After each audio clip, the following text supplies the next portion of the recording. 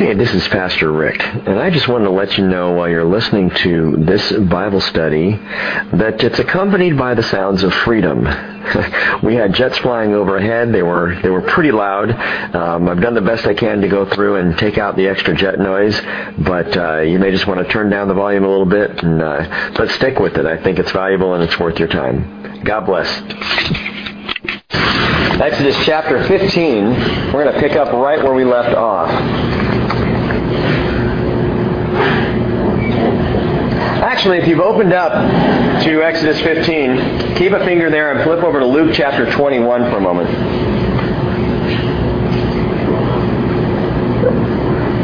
Luke 21. It's been very interesting that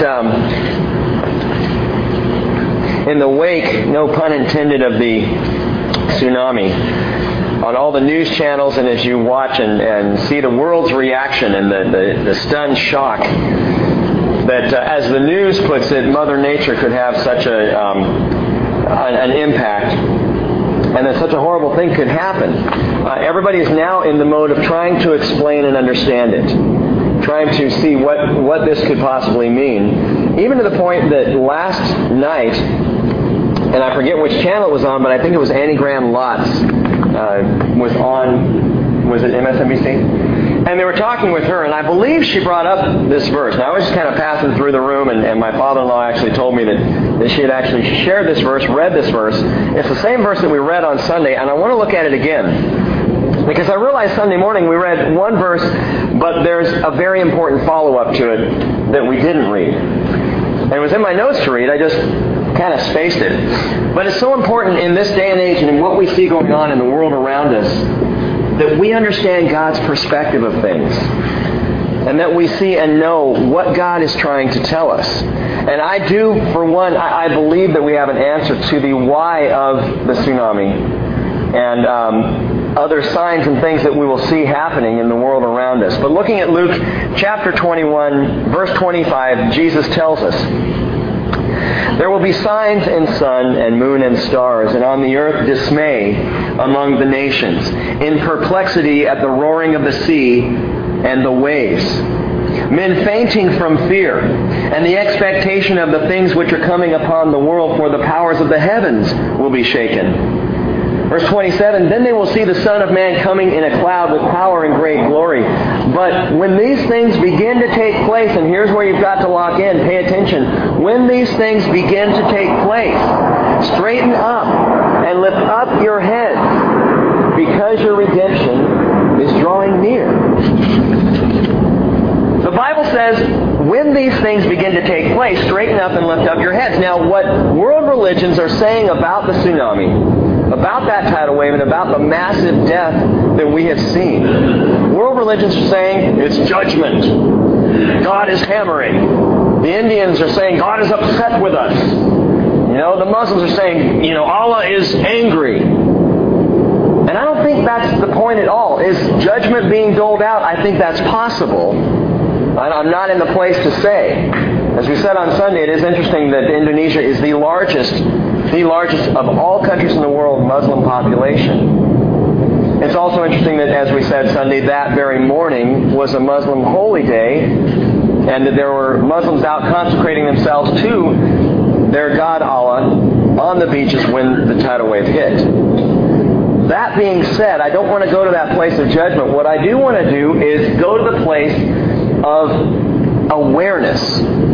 Because I believe that God has, for centuries now, He's laid out prophecies, He's given us direction, so that we would do one specific thing. Not judge each other, not look out even at other world religions and say, and point the finger and even in a sick kind of twisted way laugh that they're getting wiped out. That's not the point.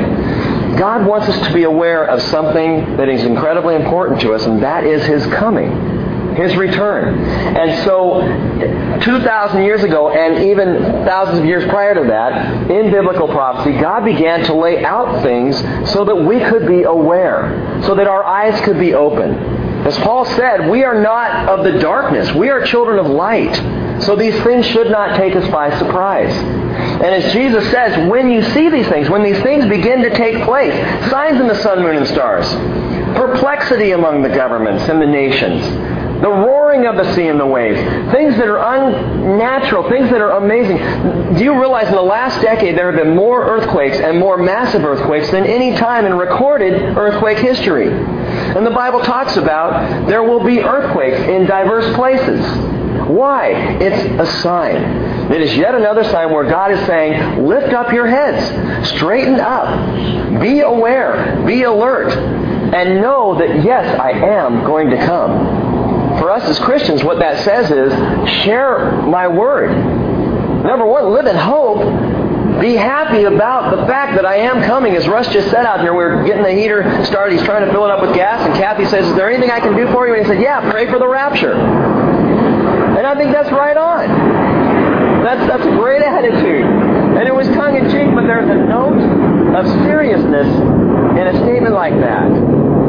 Keep your eyes open, straighten up, lift up your heads because your redemption is drawing near. Now I want you to key in on that thought as we head back into Exodus.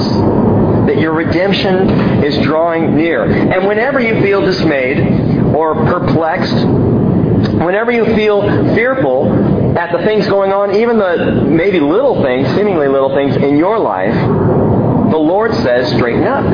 Lift up your head. Don't worry about it. Your redemption, it's right around the corner. It's in a place where you can't see it right now, which is why you're dismayed. It's why I'm perplexed. I don't see what's happening next month, or even tomorrow, or even later this evening. I don't have that kind of vision. But God says, straighten up and lift up your head. Your redemption's near. It's very close. It's closer than you might think. And that is not only the grand redemption when God calls His children home, but it's also the redemption we feel and face and receive from the Lord on a daily basis. Forgiveness that we didn't expect. Relationships restored that were surprising. Things settling down and working out. Getting a job that we didn't think we were going to get. All these things, as we walk through our lives, they're near. They're right around the corner. And God works this way. His hand often moves just on the other side of dismay.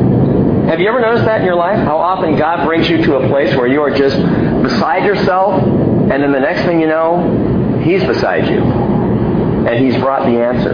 But it's as if He waits until we get to that place. Until we stop and we're just freaking out. We're saying, Lord, I just don't know how I can handle this. And boom, then He brings the answer. And I've wondered in my life, why not bring the answer the day before? Why do I have to wait until I'm stressed out and freaking out about things before you bring the answer? And it's very simple.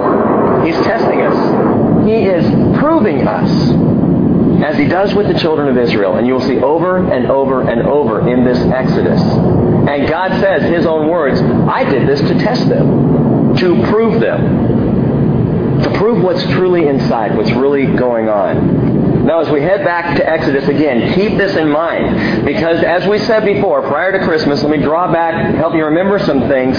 It's one thing to get the people out of Egypt. It's another thing to get Egypt out of the people. It's one thing to pull us out of the world and save us. It's yet another thing to get the world out of us. And that's what we spend the rest of our lives doing. As Paul says, we work out our salvation with fear and trembling. We're working out in our salvation. We're getting the world out. And that's what God is doing in our lives. It's why He planned, and you can flip back now to Exodus 15, it's why He planned a year-long journey for Israel. Granted, it turned into 40 years. They needed more testing and more work. But He planned at the outset to take Israel on a year-long journey. How do you know that, Rick? Because it takes them a year to get from Egypt down into the Sinai Peninsula back up to where they actually land on the edge of the Promised Land. It's a one-year journey. There's a reason He did that. It's for training. It's for testing. It's for proving what is in the heart of Israel. Well, the same holds true for you and I in this world. God is training us, preparing us, testing us, purifying us for that day when we will enter our Promised Land. And that's when we go home to be with Jesus. Now, as we've seen, quick review, Israel has several stops on this journey. And here's a couple that we've looked at before. A couple of campsites. From the point where they left Exodus, they start out on this journey, and there are several campsites. We covered these, but I want to bring these back to mind, and we'll go on with some more campsites tonight. Campsite number 1 was Sukkot. Sukkot. S-U-C-C-O-T-H. Sukkot means tent town. Their very first stop is tent town. And if you recall back, they're dressed for it. They look like backpackers. So Sukkoth is tent town, and Israel was dressed for travel. Now the lesson we learn from that is that we are sojourners. We've talked about that so much all the way back when we were studying through Genesis and we were looking at Abraham's life, the life of a sojourner, and Isaac, Jacob, and Joseph, the sojourning family of Israel. Well, the lesson is that we are sojourners, and God is reminding the people of Israel that they are sojourners. What does that mean for us? It means travel light. It means don't get so locked in, so heavy into the things in this world that you aren't ready to go when God says, let's go. Remember, the world is not your home. Well, the second campsite, they went from Sukkoth to Ethan. And Ethan means literally with us. With us. Remember, that place was on the edge of the wilderness. They're about to go into the wilderness. It's vast. It's spread out before them. It's pretty dismal and hopeless. And as they camp there, they camp at a place called With Us. And the second lesson we learn from that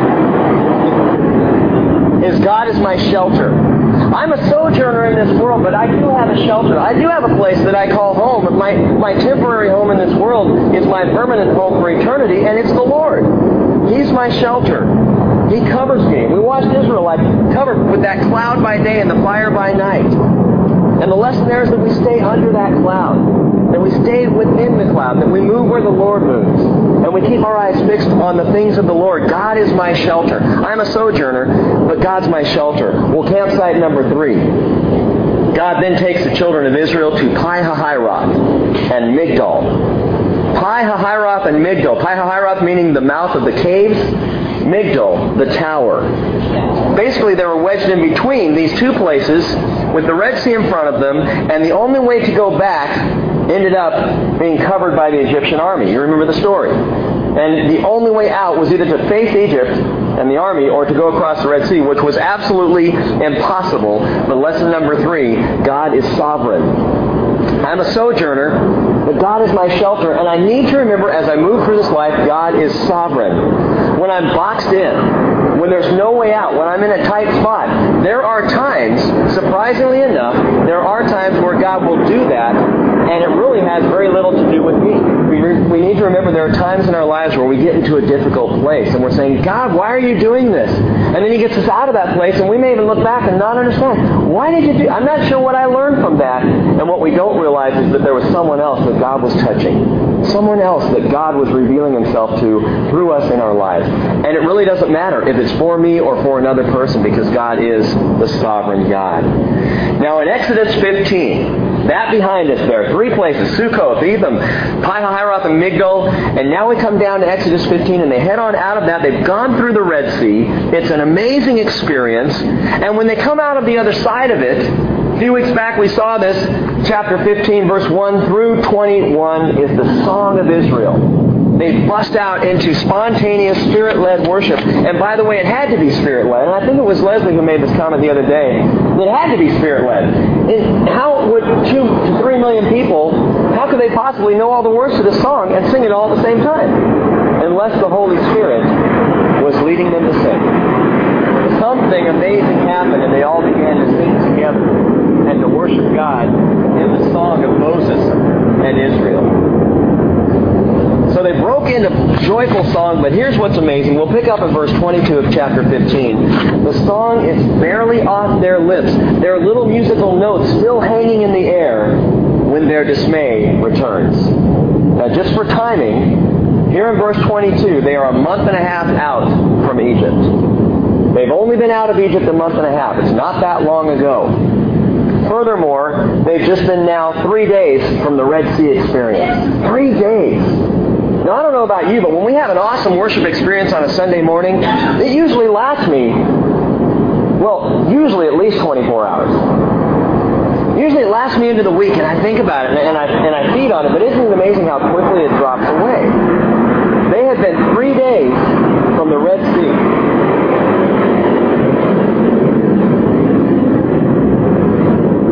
And I want you to know, if we go long tonight, this is not my fault. Just add up all the little 2 to 3 second pauses. Okay. Yeah, it was on a 9. I know I'm under pressure here. Okay. Exodus 15:22. Then Moses led Israel from the Red Sea, and they went out into the wilderness of Shur. We talked about the wilderness before. This is a bad place, a barren place. Hot, dry, nothing to it. The tumbleweed occasionally rolls by. And they went 3 days in the wilderness and found no water. 3 days. Now, they were just worshiping. They had just walked through a lot of water, the Red Sea, and now they're without water. And it says, verse 23, when they came to Marah, they could not drink the waters of Marah, for they were bitter. Therefore it was named Marah. So the people grumbled at Moses, saying, what shall we drink? Campsite number 4 is Marah, and Marah means bitterness. The word Marah means bitterness. That's why it's named Marah, because they get there. They're all excited. Think about this. The word goes back down through the ranks. We found water! Hooray! We found water! Praise the Lord! We're going to drink now. This is good. We're so thirsty. We're dying of thirst. And they get there, and the first person takes a sip, and it is undrinkable. Talk about a slap in the face. That's horrible. You lead a horse to water, but he can't drink. And here's Israel, and they've got this song in their heart. The song is lost because they're so thirsty, and when they finally do see water 3 days later, they can't drink it. And my friends, God led them there. We've come through the sea. We've been led out in triumph. It's not supposed to be this way. It's supposed to be better than this. What's going on? What shall we drink? How many relationships start out so well and end in bitterness? How many hopeful job opportunities eventually leave a bitter aftertaste? How many new churches start off with sweet faith, only then to crash and burn into bitter speculation? How often does that kind of thing happen? But listen, when we find ourselves dealing with bitter aftertaste in life, what we need is a refresher course in what we've been given. We've been given something amazing that will help us deal with Marah, bitterness. What is that? The Bible calls him living water. John chapter 7, verse 38, Jesus said these words. And if you don't have this underlined in your Bibles, I would encourage you to underline it. I would encourage you to memorize it. This is something we need that will help us deal with bitterness. And I'll tell you what, if you're human, you've dealt with bitterness in your life. There is somebody or has been somebody in your life that when you think of them, or when you have thought of them in the past, your heart goes sour. And we know that bitterness is a negative thing, and we know that it feeds on itself, and we know we don't want it. How do I deal with it? Jesus says, if anyone is thirsty, and hearken back to the waters of Marah, if anyone's thirsty, let him come to me and drink. He who believes in me, as the Scripture said, from his innermost being will flow rivers of living water. Now John adds this.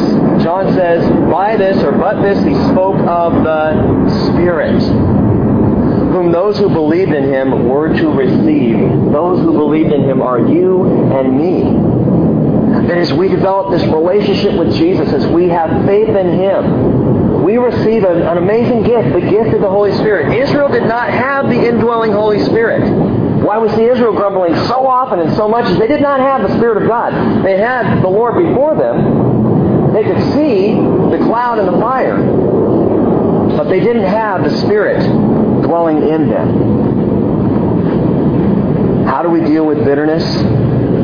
Come to Jesus and drink freely of His Spirit. Ephesians 5:18. We've quoted this verse several times.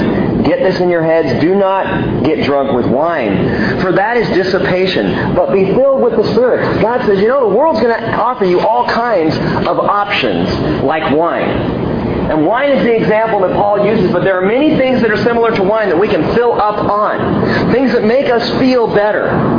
Places we can go that numb us from painful situations or frustration. Things that we can take that will relax us. And God says, you can do all that stuff. But why do that when you can be filled with my Spirit? And if you're filled with my Spirit, it's a totally different thing because it does not wear off. Now, it's interesting to me, Paul says, don't get drunk with wine, for that is dissipation. I always wondered what exactly dissipation meant. So I looked it up. It's the Greek word asotia. Asotia. It is a negative derivative of another Greek word, which is the word sozo. salvation. In other words, what Paul is saying is that drunkenness is akin to unsavedness. To get drunk is to act like the unsaved. What is it that the unsaved do? An unsaved person tries to meet needs and fill needs with anything they can to get by in life. That's unsavedness. But to be a saved person, I don't need that. I don't need all the stuff that life puts in front of me to help me get by from this day to the next. I need the Holy Spirit. When I'm dealing with bitterness toward a person, toward a situation, even toward the Lord, if I'm frustrated in my life, what I need is a reminder that we have the Holy Spirit of the living God. I love vanilla Pepsi. I shouldn't, but I do. It's become my newest and most favorite vice. And meanwhile, Cheryl's telling me, why don't you just drink water? It's so much better for you. Here's the deal. The more vanilla Pepsi I drink, the less I want water. The less I desire the water because I want that sweet, taste with the little kick that you get.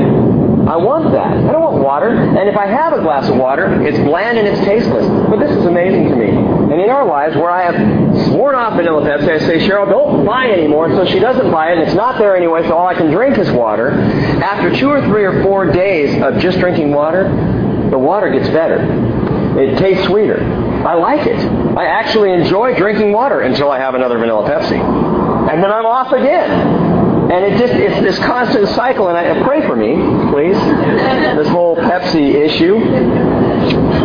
But I use that just as an example with the Holy Spirit, that we can imbibe on things of the world. We can take in these things that make us feel better for a season, give us a little kick, get us through, but they are not the Holy Spirit. The problem is, as we take of these things, as we drink of the things of the world, we cease desiring the Holy Spirit. That's where we can quench the work of the Holy Spirit in our lives.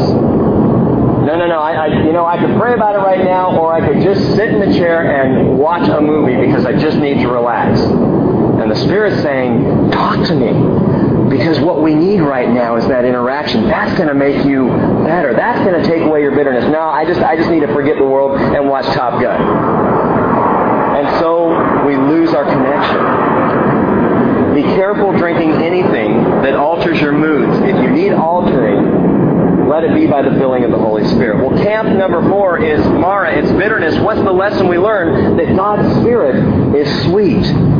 Psalm 34, verse 8, "Oh, taste and see that the Lord is good. How blessed is the man who takes refuge in Him." Now, reading on verse 25, the people have said, "What shall we drink? The waters are bitter." They're grumbling. They're becoming bitter. And it says that Moses cried out to the Lord, and the Lord showed him a tree. He didn't create a tree. He didn't suddenly grow a tree. He showed him a tree. The tree was there all along. And he threw it into the waters, and the waters became sweet. And there he made for them a statute and regulation, and there he tested them or proved them.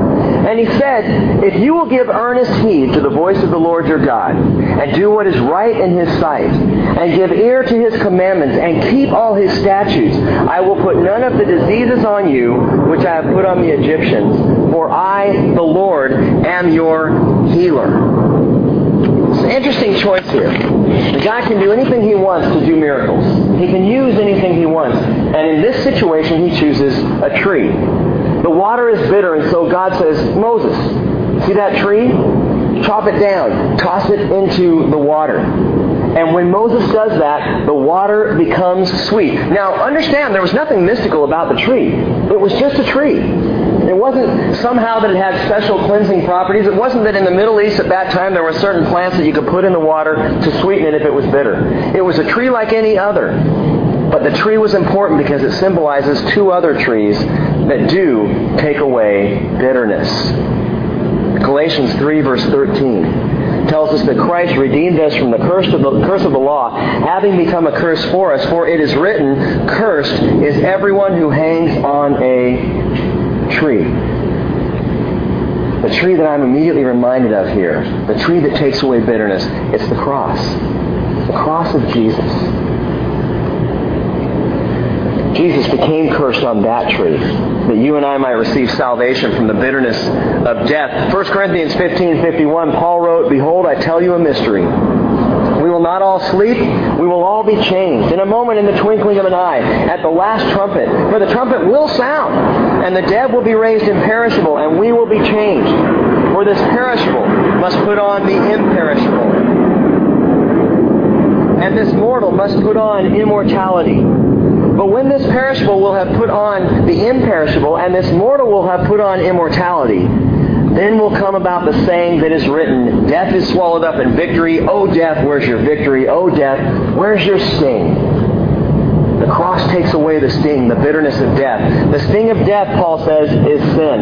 And the power of sin is the law, but thanks be to God who gives us the victory through our Lord Jesus Christ. And I want to give you a little hint here, a little clue about this issue of bitterness. The Holy Spirit takes bitterness out of my life, but so does the cross. And here's how I believe that works.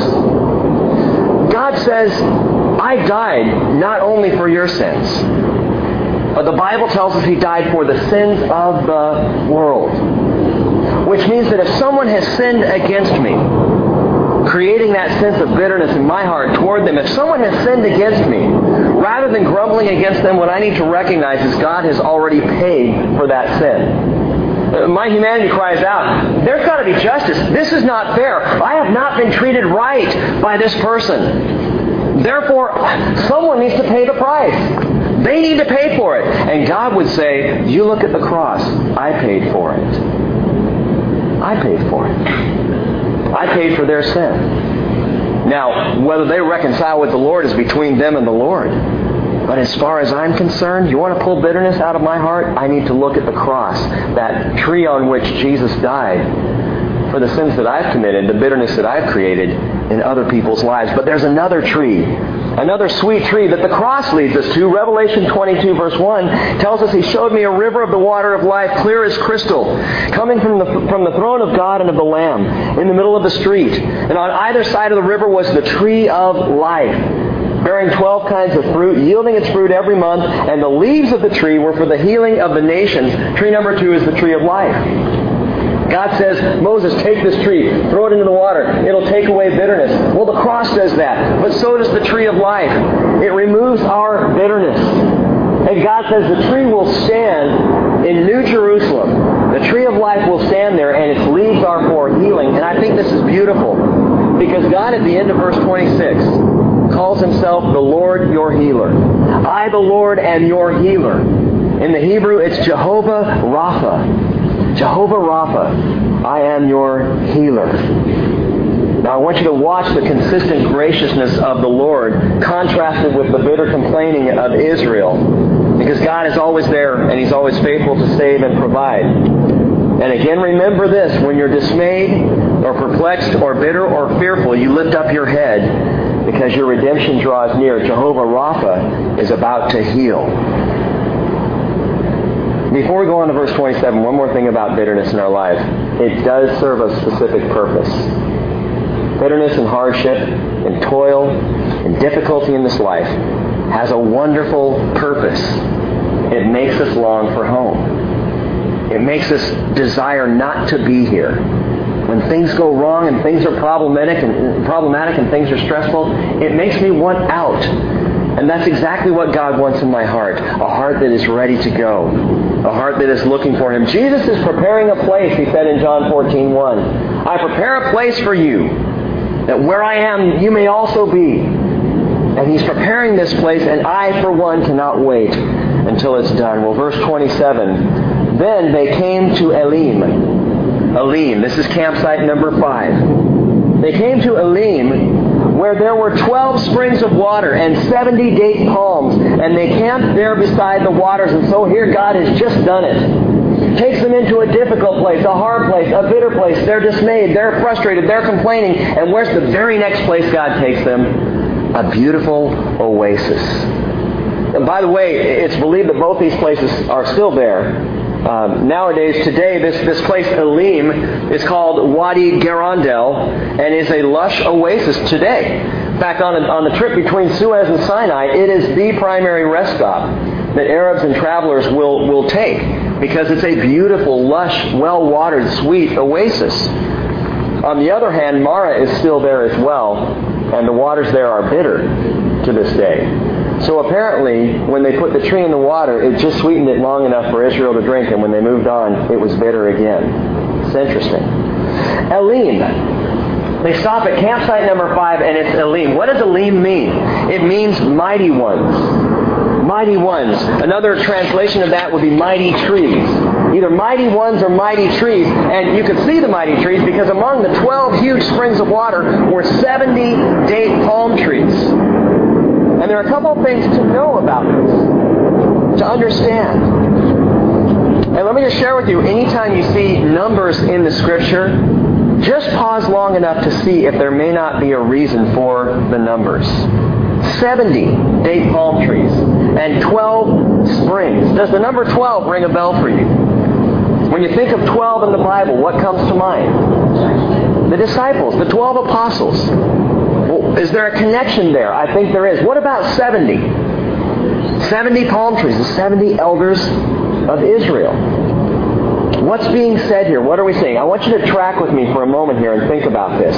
The Bible, considering the trees, the 70 palm trees, the Bible compares a man of the Word to a tree that is planted by water.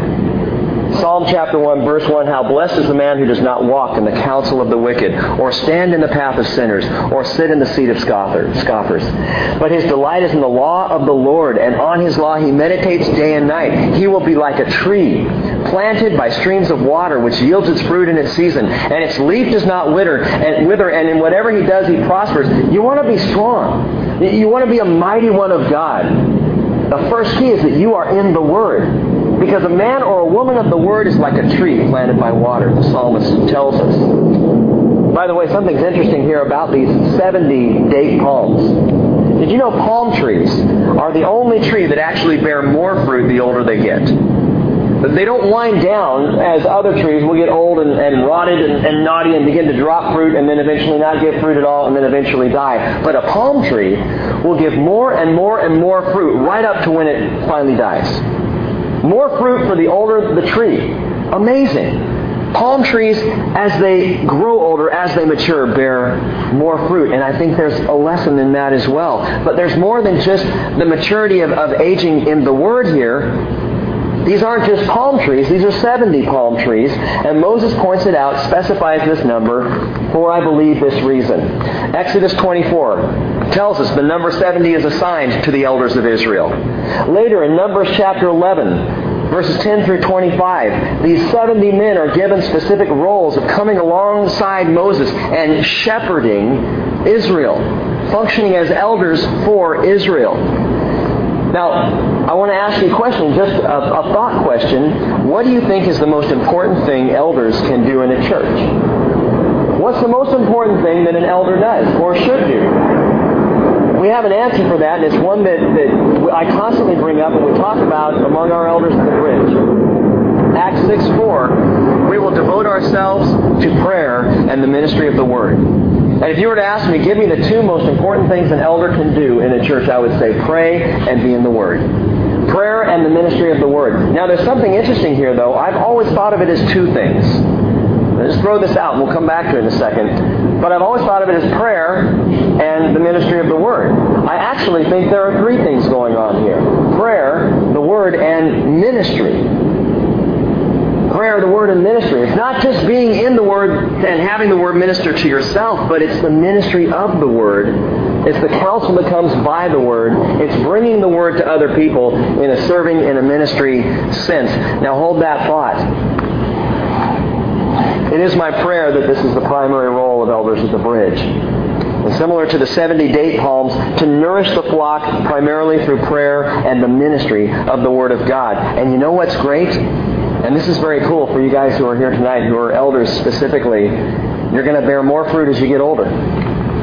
It doesn't go the other way around. As our physical bodies begin to bear less fruit and to look less fruitful, spiritually, we bear more. And the longer we walk with the Word, and this goes to all of us, the more fruit we bear for the Lord. I love this verse. Ran across it this week. Psalm 92, verse 12. The righteous man will flourish like a palm tree. He will grow like a cedar in Lebanon. Planted in the house of the Lord, they will flourish in the courts of our God. They will still yield fruit in old age. They shall be full of sap.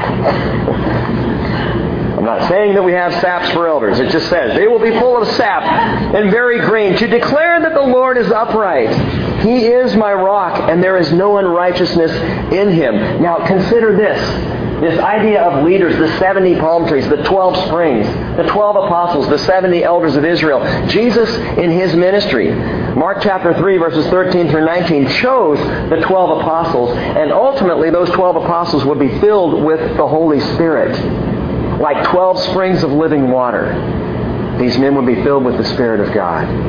In Luke chapter 10, Jesus chose and sent out 70 missionaries. 70 people who went out.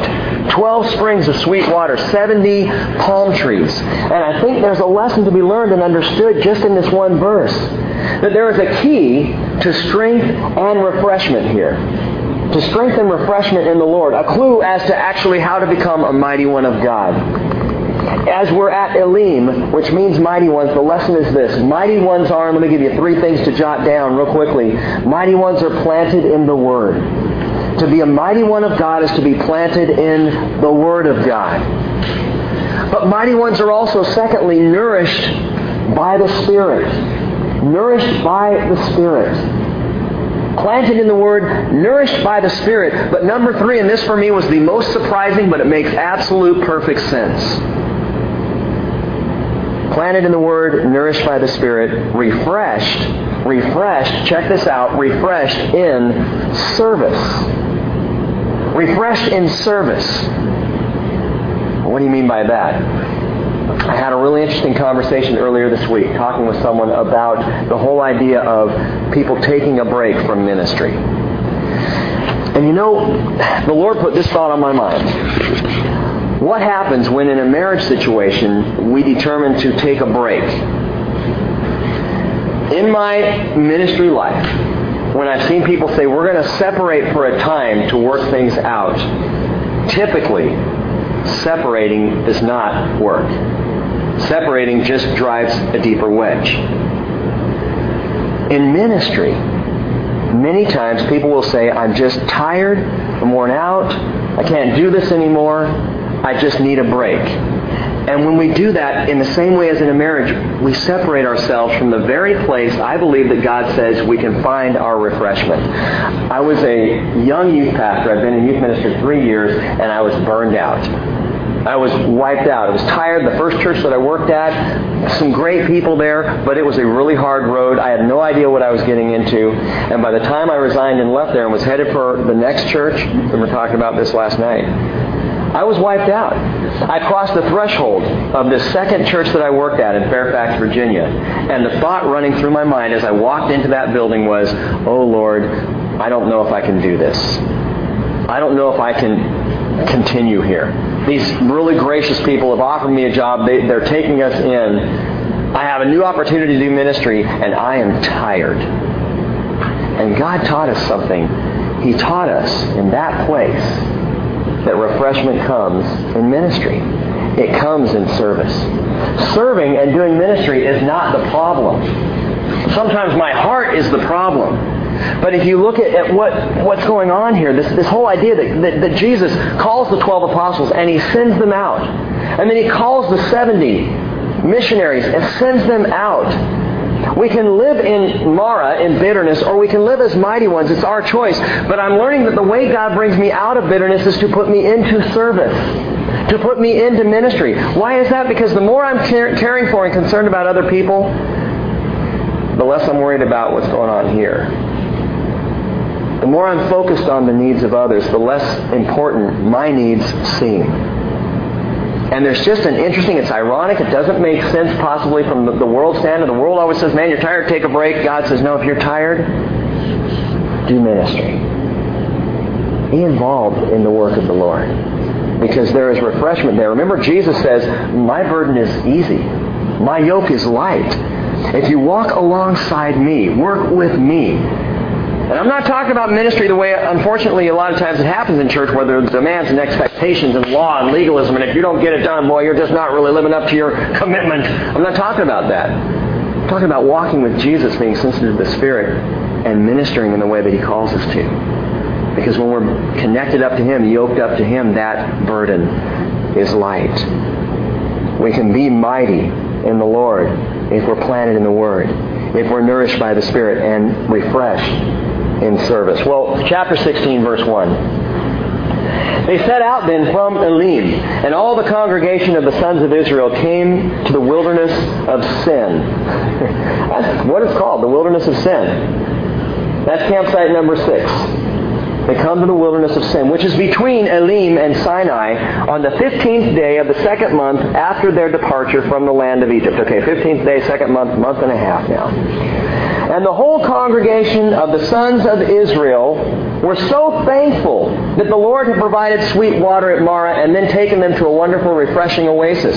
They praised... No, I'm sorry, that's not what it says at all. The whole congregation of the sons of Israel grumbled against Moses in the wilderness of Sin. Isn't that ironic? They grumbled against Moses and Aaron in the wilderness. And the sons of Israel, verse 3, said to them, "Would that we had died by the Lord's hand in the land of Egypt, when we sat by the pots of meat, and when we ate bread to the full. For you have brought us out into this wilderness to kill this whole assembly with hunger." It's amazing to me. These were the same Israelites who not long before were crying out at the bitterness of their bondage in Egypt. And now when they think back to Egypt, all they remember is their meat pots and their bread and their afternoons of relaxing at McPharo's.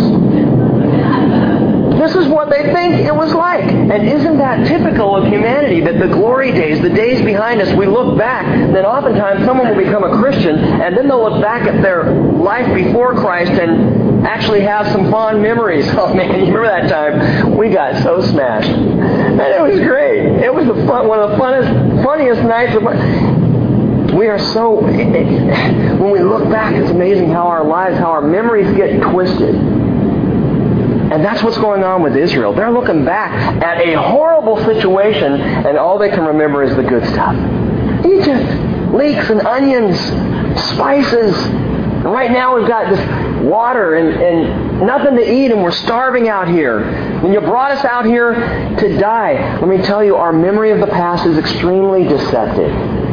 The past is not what we think it was. The glory days are ahead of us, not behind us. Now, I remember, as a 40-year-old man now, when I look back at high school, I remember being able to play basketball so much better than I could play it right now. But when I really stop and think about high school, if you ask me the question, would you like to go back there? The answer is not on your life. When I think about what it was really like. When I look back to junior high and stuff I had to deal with there, and fears and doubts and problems in my life, I would never want to go back there. But I think about the glory days, when I made that shot from half court and won the game. It was great. It was awesome. Remember when I slam dunked one time, and I did, one time in a game, impressing the entire team and myself very much. But the glory days are not. The rim was lower, but that wasn't part of the story. Thanks, Russ. But Israel's looking back at their bondage in Egypt, a slavery that led them to cry out to the Lord for salvation. And now they're saying, we have meat pots. I mean, it's amazing. Pots of meat sitting around. We just eat any time we wanted. Big Macs galore. We were having a great time. And you brought us out here to die. And Satan whispers to us the good times were back before our Christian lives. And again, I ask, was Egypt really all that great? If you stop for a moment and think about what life was like before you came to Christ, was it really that great? Was it all that you think it might have been? It's hard being a Christian. It's hard bearing up. Sometimes it's hard trying to do the right thing. I don't want to do the right thing. I want to do what I used to do. But remember, what you used to do got you to the point where you cried out for salvation. And God brought it. So what does God do? Children are griping, they're complaining, they're looking back, and God hammers them. No, that's not what He does. It's what I would have done. My wrath would have rained down, but the Lord said to Moses, verse 4, "Behold, I will rain bread from heaven for you. And the people shall go out and gather a day's portion every day, that I may test them whether or not they will walk in my instruction. He should have rained down judgment, but he rains down bread. Well, what's the test here, though? He's going to give them what we're going to discover is manna. How is that a test? Jesus said in Matthew 6:11, "Give us this day our daily bread." And I believe the question God has for the people of Israel, it's the same question He has for us, is what are they going to do with it? What are you going to do with the bread that God rains down on you? What are you going to do with the bread? How are you going to handle the dough? The paycheck? The potential, the opportunity, the relationships God puts into your life. What are you going to do with them? How are you going to deal with the daily bread that God gives you? That's the test. Again, the test. Back in verse 25 it says that He tested them. And again here in verse 4, He tests them. What's the idea of the test? It's a proving. It's proving. Gang, it's proving what's already in the heart of Israel. It's bringing it out. That's when you really know what's going on in somebody's life. It's when you're proven. When the hard times hit, how you respond shows what's really going on inside. What are you going to do with the bread that He rains down on you? And remember, the bread in our lives, the good things, they don't come from us. They're not really ours in the first place. God wants to know, what are they going to do? What is Israel going to do with the bread? And then He gives them some guidelines. Verse 5, on the 6th day, when they prepare what they bring in, it will be twice as much as they gather daily. Twice as much on the 6th day. And so Moses and Aaron said to all the sons of Israel, at evening you will know that the Lord has brought you out of the land of Egypt. And in the morning you will see the glory of the Lord, for He hears your grumblings against the Lord. Verse 8. And what are we that you grumble against us? Moses says, what are you getting on me for? It wasn't my idea to come get you out of Egypt. It wasn't my idea to come lead you into the wilderness. I don't know what I'm doing. I really relate to Moses here. What are you upset with me for? Nobody, by the way, has been upset with me at the bridge.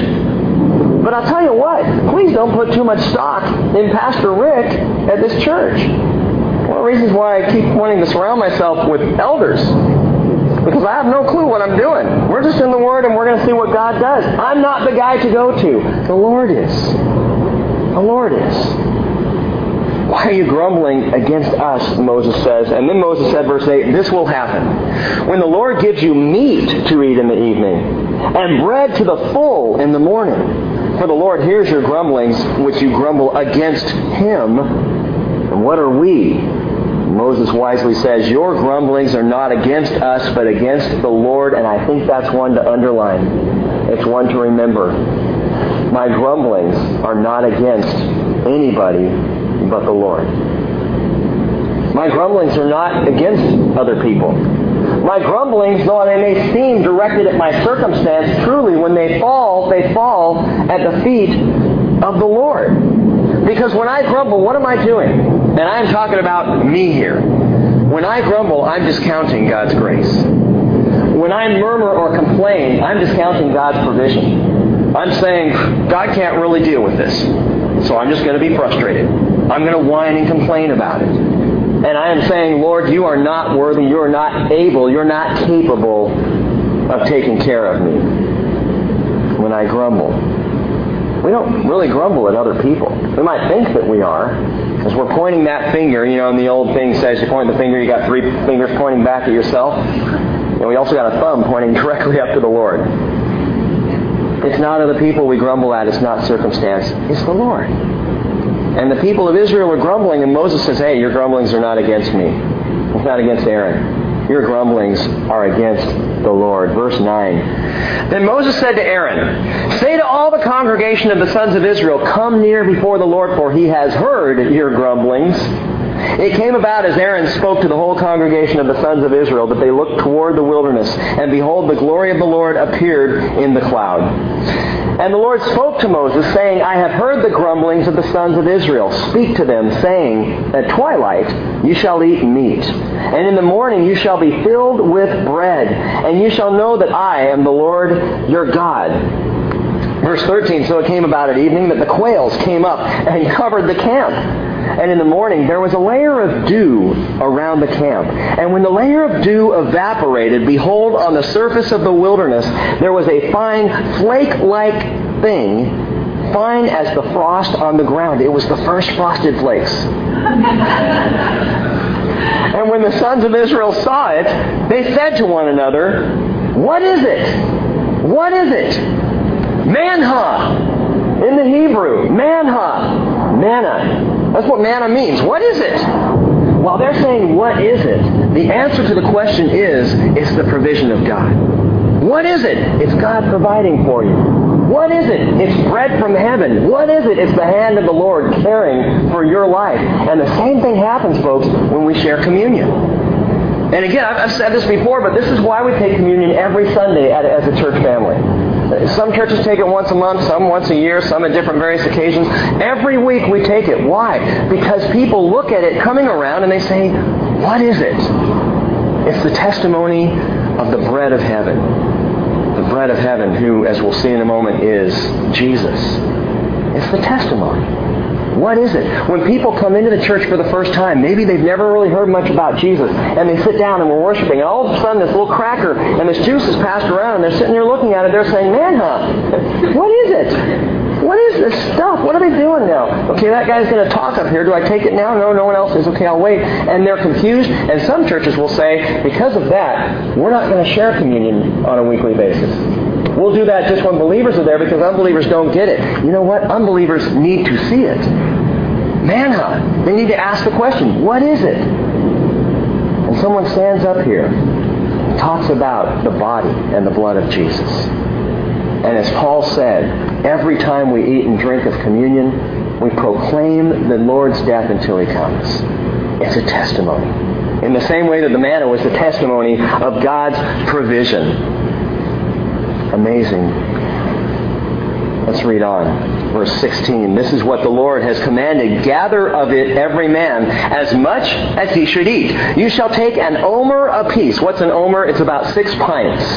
Okay, 6 pints apiece, according to the number of persons each of you has in his tent. So, if there were 5 people in a tent, they would take 30 pints. 30 pints of this manna. That's a lot. If there was 2 people in the tent, they'd take 12. There were 10 people in the tent. Well, you do the math. I start to get into big numbers and it really frightens me. But an omer apiece, according to the number of persons each of you has in his tent. And the sons of Israel did so. And some gathered much, and some little. And when they measured it with an omer, he who had gathered much had no excess, and he who had gathered little had no lack. Every man gathered as much as he should eat. It was perfect. It was perfect. Exactly what everybody needed, to have plenty. But it wasn't too much. It wasn't overboard, and it wasn't too little. God provided exactly what they needed when they needed it. Now, conservatively, think about this. If there were only 2 million people, now I think there were probably about 3 million people in Israel at the time traveling together. But let's take it conservatively. Let's knock it back and say if there were just 2 million people, we're talking about 12 million pints of Frosted Flakes every day. 12 million pints provided by the Lord every day. That's 9 million pounds of bread. That's 4,500 tons of bread every morning was scattered about the camp of Israel.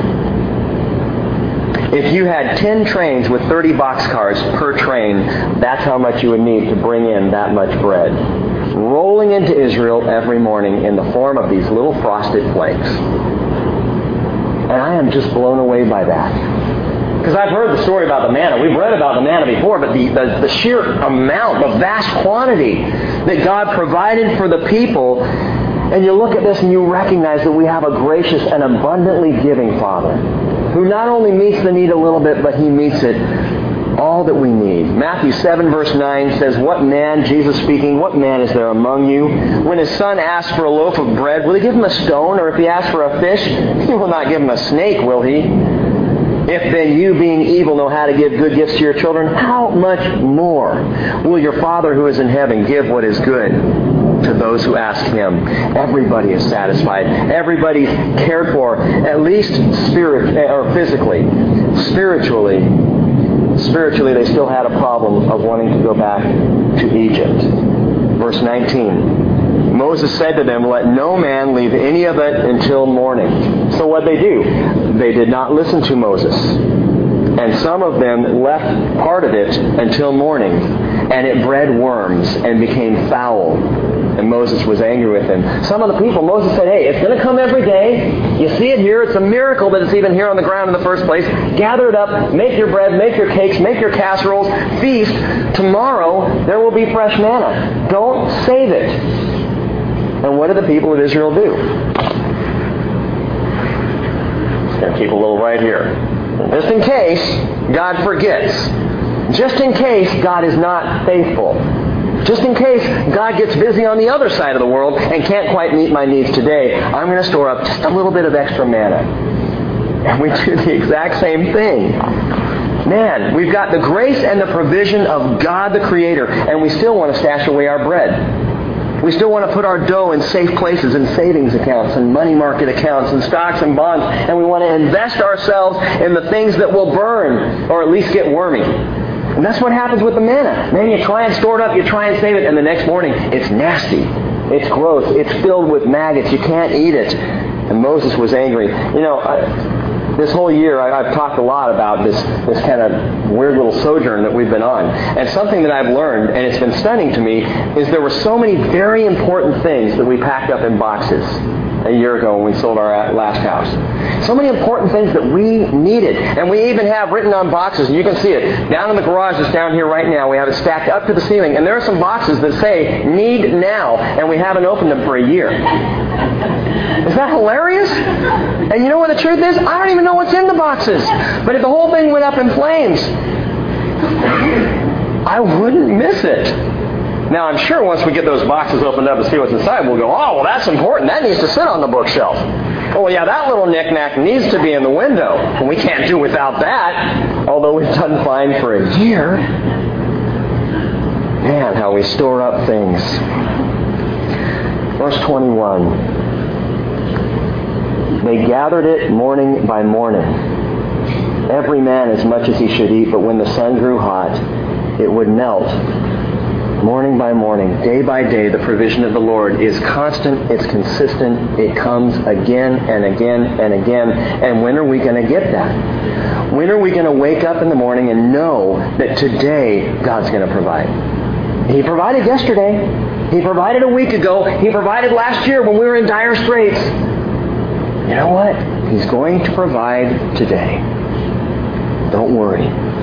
Verse 22, on the sixth day they gathered twice as much bread, 2 omers for each one. And when all the leaders of the congregation came and told Moses, hey, they're gathering up too. The leaders must have missed something because that's exactly what they were supposed to do. He said to them, this is what the Lord meant. Tomorrow is a Sabbath observance, a holy Sabbath to the Lord. Bake what you will bake and boil what you will boil, and all that is left over, okay, put it aside to be kept until morning. And here's another principle that's amazing. All the rest of the week, he said, don't hold it, don't save it, don't store it up till the next day. You're not going to need it. Day by day, God's going to provide. Well, what? On the Sabbath, God's not going to provide anymore? No, He's providing all right. He's providing rest. And He says, on this day, I don't even want you to go out and gather. I will provide more the day before so that on this day you can rest. 1 day a week.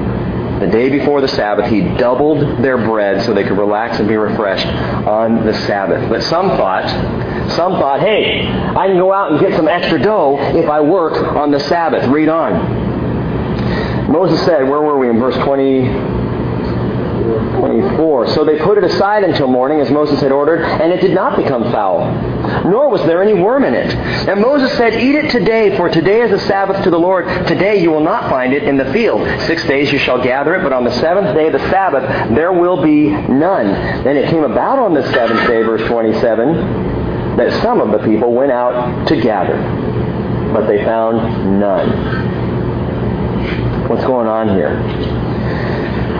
Gang, the Sabbath was given before the law. That's something that's important to know. This is not a matter of legalism. This is not a matter that God gave the Sabbath as part of the Ten Commandments and the law. That's about to be given soon. But the Sabbath was pre-law. The Sabbath was given before. The Sabbath was God's intention. And by the way, the Sabbath in Israel, Israel, the Jewish people, were the first culture of people to take a day off a week. They were the first ones, looking back in history, to have a specific day that all they did was rest and honor the Lord. And it was God's design. And it was God saying, this is what I want for you, this Sabbath break, this time of rest, this refreshment and relaxation. But there were Israelites who that Sabbath, I can get some extra if I go out today and look. And Moses said, there's not going to be extra today. Yeah, but if I go out and work today, I can make some more bread. I can get a little bit of extra dough. And I wonder, well, I don't wonder because I know. We do the very same thing today. If I work today, I can get some extra bread. I can make a little more. American culture has created what I believe a tragedy. Even when I was a kid, Sundays were somewhat considered important. Even just in my lifetime. And prior to my lifetime, there was a time in this culture where the country shut down on Sundays. Where you couldn't even go to the store because it wouldn't be open. The corner gas station would be closed on Sunday because the guy was at church and spending the day Sabbath with his family, resting, relaxing, and honoring the Lord. And that time in our country's history has passed, and now our Sundays are more full than almost any other day. We run harder and faster and longer on that day, and God's saying, you're missing out on that day of rest. You're missing the Sabbath. One of my favorite days of the week is Sunday. And I love going down to this house down here after services and sitting down and being with friends and just relaxing. I love that. It's my favorite day of the week. And I am reminded that God wants us to take a break. God's way, folks, is for us to take a day of rest and not to try and work it hard. And you might say, well, yeah, I've got bills to pay. Those of you who find yourself working on Sundays, let me just share this with you. My opinion, take it or leave it. I am convinced, I believe, that if we give the Lord the Sabbath, He will give us double to cover for that day. I really believe that. I believe financially in our families. I believe in our jobs. I believe in how we do things. If we give the Lord the Sabbath, He is going to increase the day before or the day after. He's going to increase it, and we'll cover it. It's that important to the Lord. Like the manna came in double the day before. When we honor the Lord, He will care for those needs. 27, it came about on the seventh day that some of the people went out to gather, but they found none. And the Lord said to Moses, how long do you refuse to keep my commandments and my instructions? And again, the commandments and the instructions hadn't hardly even come yet. There were only a handful. God was telling them bit by bit as they went. They didn't even have the Ten Commandments and the law yet. How long are you going to refuse my instruction? He says, see, verse 29, the Lord has given you the Sabbath. Therefore, He gives you bread for 2 days on the 6th day. Remain every man in his place. Let no man go out of his place on the 7th day. And so the people rested on the 7th day. And the house of Israel named it manna. And it was like coriander seed, white, and its taste was like wafers with honey. It was sweet. It was tasty. Verse 32, then Moses said, this is what the Lord has commanded. Let an omer full of it be kept throughout your generations, that they may see the bread that I fed you in the wilderness when I brought you out of the land of Egypt. Moses said to Aaron, take a jar and put an omerful, so 6 pints, a little 6-pint jar full of manna in it. Place it before the Lord to be kept throughout your generations. And as the Lord commanded Moses, so Aaron placed it before the testimony to be kept. Now real quickly, the testimony is the Ark of the Covenant. They hadn't built the Ark of the Covenant yet. As a matter of fact, that will be talked about later on in Exodus. And it will be described in detail. And it's an amazing study. They didn't have the Ark of the Covenant yet, but they're already preparing for it. And so as Moses is writing this down, he's saying the Lord commanded Moses and Aaron placed it before the testimony. Moses is looking back and saying after we built the Ark, we put it in the Ark. Okay, it was placed before the testimony. Verse 35, the sons of Israel ate the manna 40 years until they came to an uninhabited land. They ate the manna until they came to the border of the land of Canaan. And let me give you a little insight here. Fascinating. God gave them manna up to the very last day that they were in the wilderness. The day they set foot, and we're talking the entire 40 years, by the way. The day they set foot into the promised land, the manna stopped. They didn't have it anymore. They didn't need it. God's provision was right up to the point where they wouldn't need it anymore, and that's when it stopped. It's a wonderful story.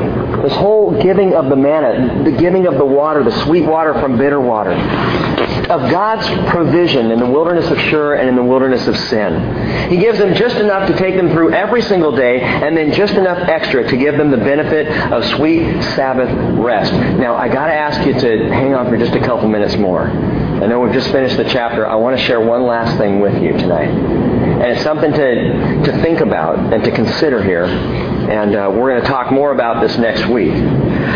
But Jesus takes this story, and he reaches back into history, the history of Israel, and he brings it to his present day and onto our day, and he applies it eternally. And he does so in two ways. In talking about the manna, there are two things Jesus says. Number one, he says the manna is a picture of me. Not me, but a picture of him, Jesus. The manna, it's a picture. The bread of life is Jesus. Jesus said in John 6:48, I am the bread of life. Your fathers ate the manna in the wilderness, and they died. This is the bread which comes down out of heaven, so that one may eat of it and not die. I am the living bread that came down out of heaven. If anyone eats this bread, he will live forever, and the bread also which I will give for the life of the world is my flesh. The manna is me. The manna is me. Now remember, and you got to put this all together. Don't separate all these things. The story of Moses and the children of Israel. The manna that God gave, the same God who gave that manna is the one who applied it to himself. He knew what he was doing when he provided them bread in the wilderness. He knew he would refer to it later.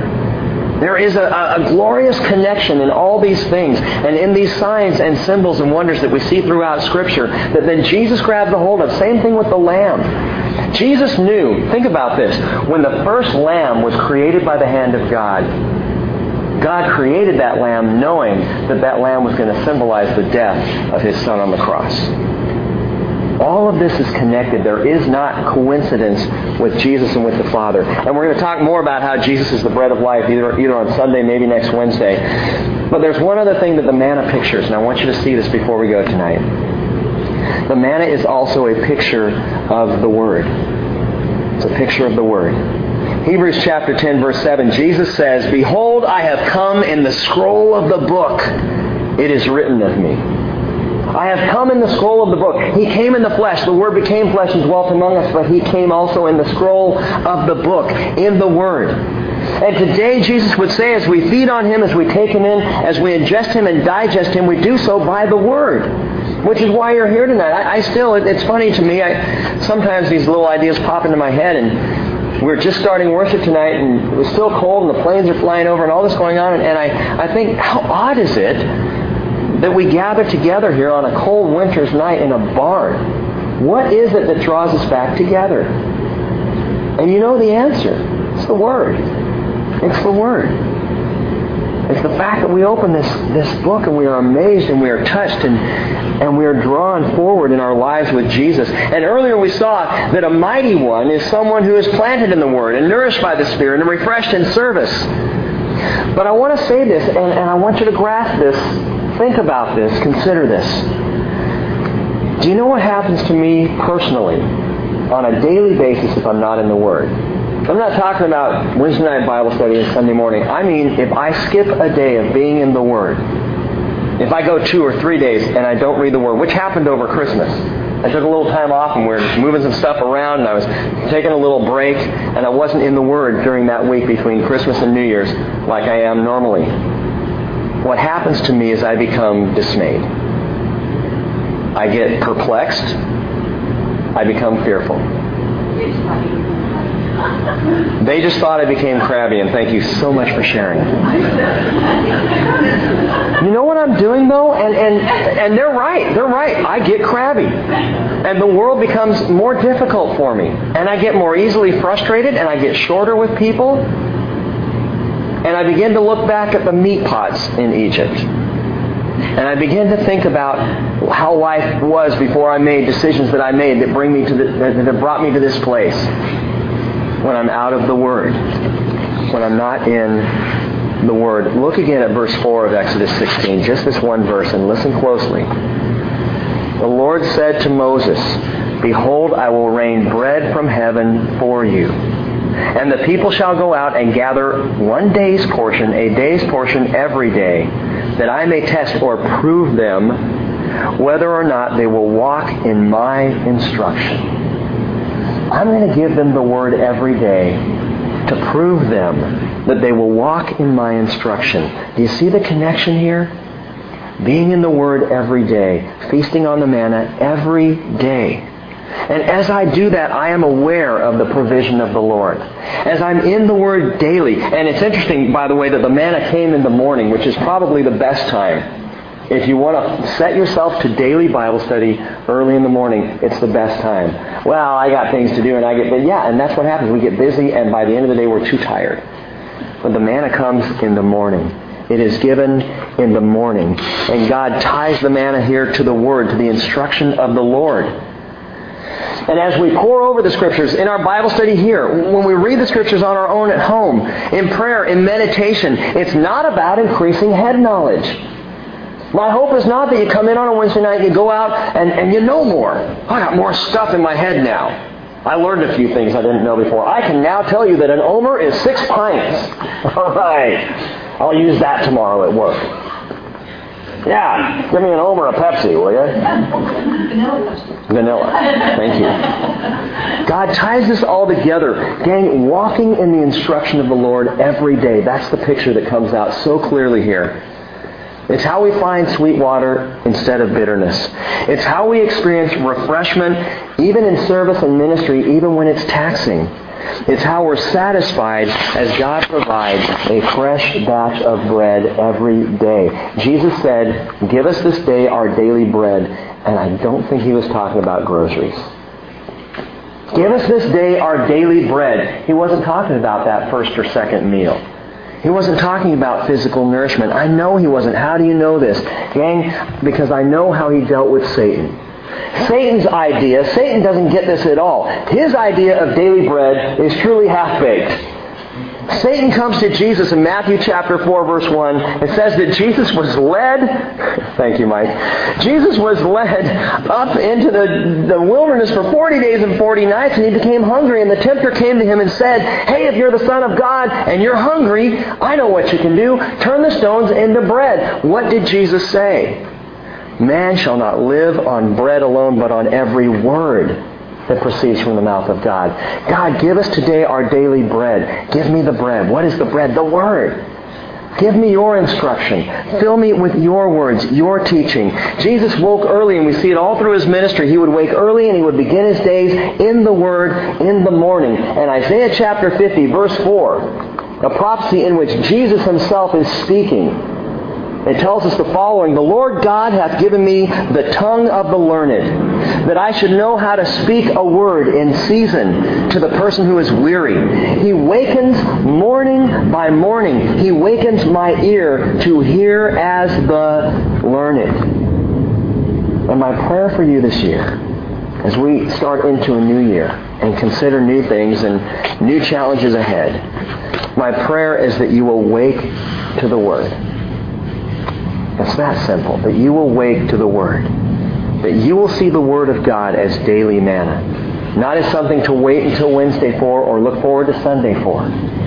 Put your Bible on your nightstand. Put it on your kitchen counter. Put it on the back of the toilet if you have to. But be in the Word every morning. Every day. And then we, like Jeremiah, can say the following. Jeremiah 15:16. "Your words were found, and I ate them. And your words became for me a joy and the delight of my heart."